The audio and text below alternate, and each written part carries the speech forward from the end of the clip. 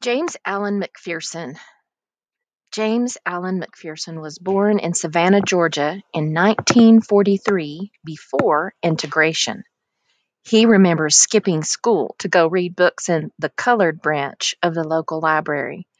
In 1978, McPherson won the Pulitzer Prize for Fiction for his collection of short stories, Elbow Room. He was the first African American to win that prize.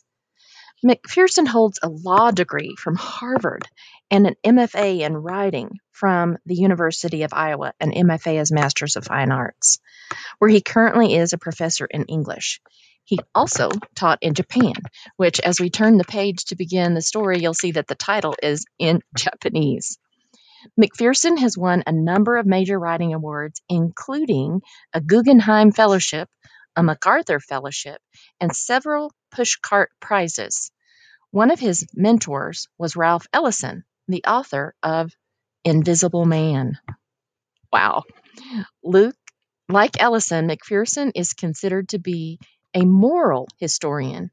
He sees America as an ideal always pursued, always there, but never reached. He is often quoted for the following philosophy of life, or idea about what it is to be an American. I believe that if one can experience diversity, touch a variety of people, laugh at its craziness, distill wisdom from its tragedies, and attempt to synthesize all this inside oneself without going crazy, one will have earned the right to call oneself citizen of the United States. Okay, I don't speak Japanese, but here's the title. Kani wa kora ni niset ana o uru. In other words, crabs dig holes according to the size of their shells, which kind of makes sense. James Allen McPherson. All right, so as I skim over looking at this text, I see that it's not very long. And so let's dive in on page 39. There was a Christmas morning that first year when something of the outside world intruded into my fortress. I had put up a Christmas tree the evening before and had given it all the life lights, bulbs, a star, an angel, and gifts that were immediately available to me in this house. You know, Kiyo, from the early winter you spent here, just how essential this season is to me. So apparently he's living in Japan. When I send Christmas gifts now to my friends there, I like to imagine them floating all over Tokyo, Osaka, Nara, Sendai, Chiba, filtering gently into the homes of my friends like warm winter snow. Nefer called me here on Christmas Day, about 3 years ago, after she had received her gift. She laughed and said Santa Claus must have gone crazy. This is when she began calling me Jim-chan. I will admit it. I am childish about the Christmas season. I was once invited to take an ink blot test and was asked to report to the tester the first familiar shapes that came into focus. So what I would encourage you to do now is look up ink blots, because I think that you'll have a good idea of what that is. It'll help you visualize what they're saying. Out of all the possible combination of dots that might have constituted buildings, airplanes, cars, the faces and bodies of women and men, I saw only a Christmas tree. Such, apparently, is the importance of this season for me. But on that morning, because I was alone as usual, my plan was to sleep right through Christmas Day, and I was sleeping when the telephone rang. When I answered it, someone said, "My name is Howard Morton. I'm your neighbor across the street. My wife and I have been watching your house. We see you come and go once in a while. Now we're worried about you. Your Christmas tree lights have been on all night, and we thought something had happened to you because to cause you not to turn them off. Are you all right? If you need anything, remember my name is Howard Morton, Morton. My wife's name is Laurel. Our telephone number is in the book. Merry Christmas."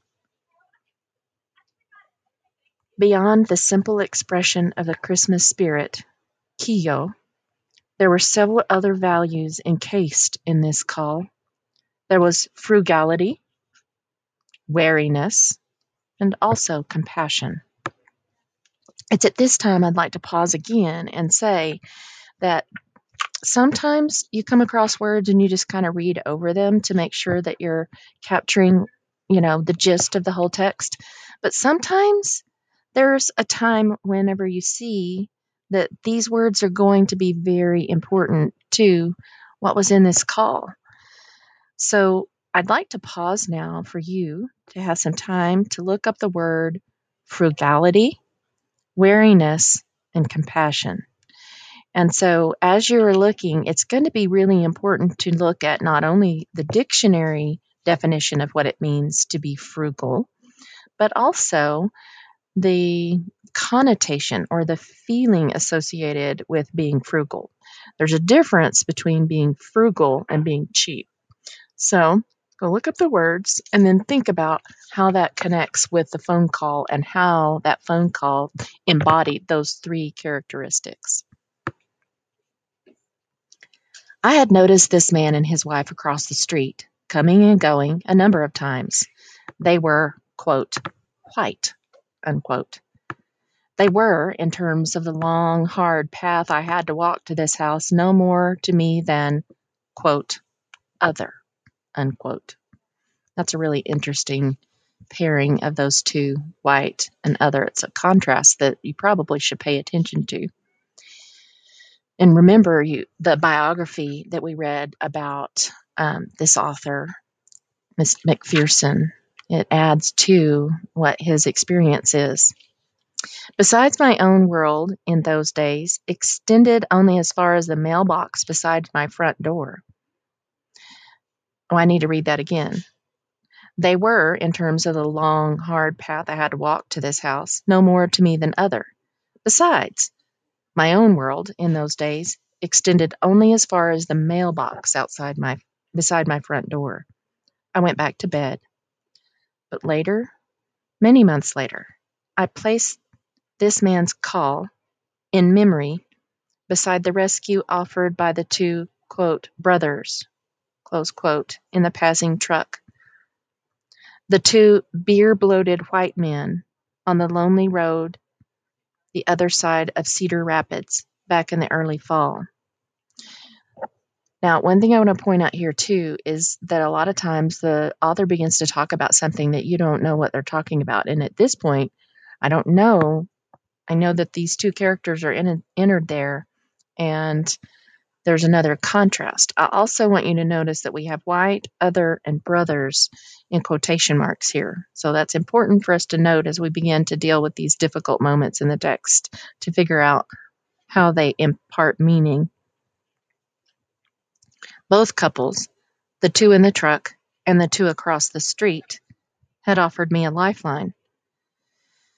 After much more thought, more months later, I began to understand that both lifelines had been extended out of a value bank, an old, obscure value bank rooted in the practical necessities of frontier life. Something is owed to the stranger, any stranger who seems to be in trouble.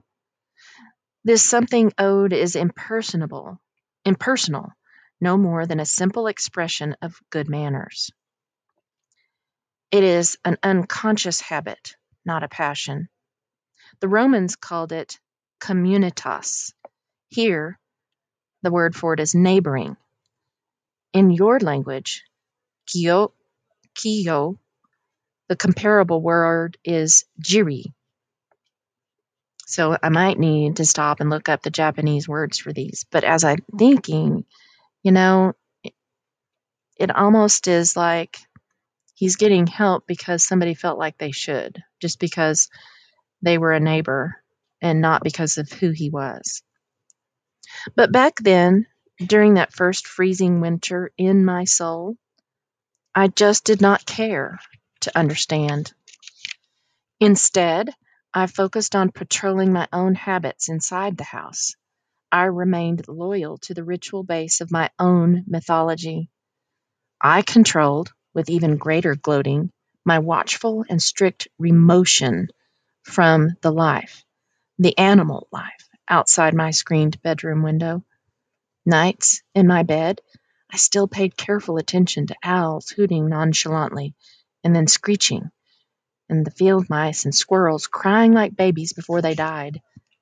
I watched, in the mornings, the sun touched clean white snow, and very often I could see paw prints of raccoons and the lighter imprints of squirrels etched into the otherwise pure, idealistically pure, disguise crafted by a benign nature to hide the terrible evidence of how the processes of life, both animal and human, went their way. Now, you're going to notice again on this page, just like we had the quotes before, we've got some italicized phrases: animal life, ideally pure, and then both animal and human, that are going to play probably into our interpretations of what he's trying to tell us here about life. It was always warm inside that bed, and most nights I would leave the window open, no matter how cold it was outside, and invite the frigid air to drift through my screen and touch my head and overcome the heat inside the room, so that under my blanket I could generate some more, much more, of my own personal, private, unshared warmth. In this way, remotely self-sufficient and gloating, I passed my first winter in this haven of a house. But in the early spring, when the snow had gone away, and when the trees that were in the backyard I had never explored were once again in bloom, despite my elaborate patrolling and precautions, and mysteriously, in defiance of my screen, one morning something managed to invade my fortress. I wakened to find it crawling on my skin beneath the blanket, and then it hummed and fluttered and panicked, and then it gave me a vengeful sting in the ass. As always, all windows in the house, and even my bedroom door, were closed. My bedroom window was, as always, screened. It is still, these many years later, a profound mystery to me. A cone. I'm not familiar with that word. My bedroom window was, as always, screened. It still is, these many years later, a profound mystery to me. A cone. Just how a spring bumblebee had wormed its way into the very center of the sanctuary I had so carefully constructed around the very outsides of myself, against the magnetic field of outside life.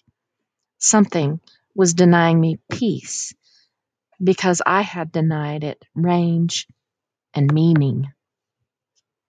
There's a lot of thinking to do about this one, huh?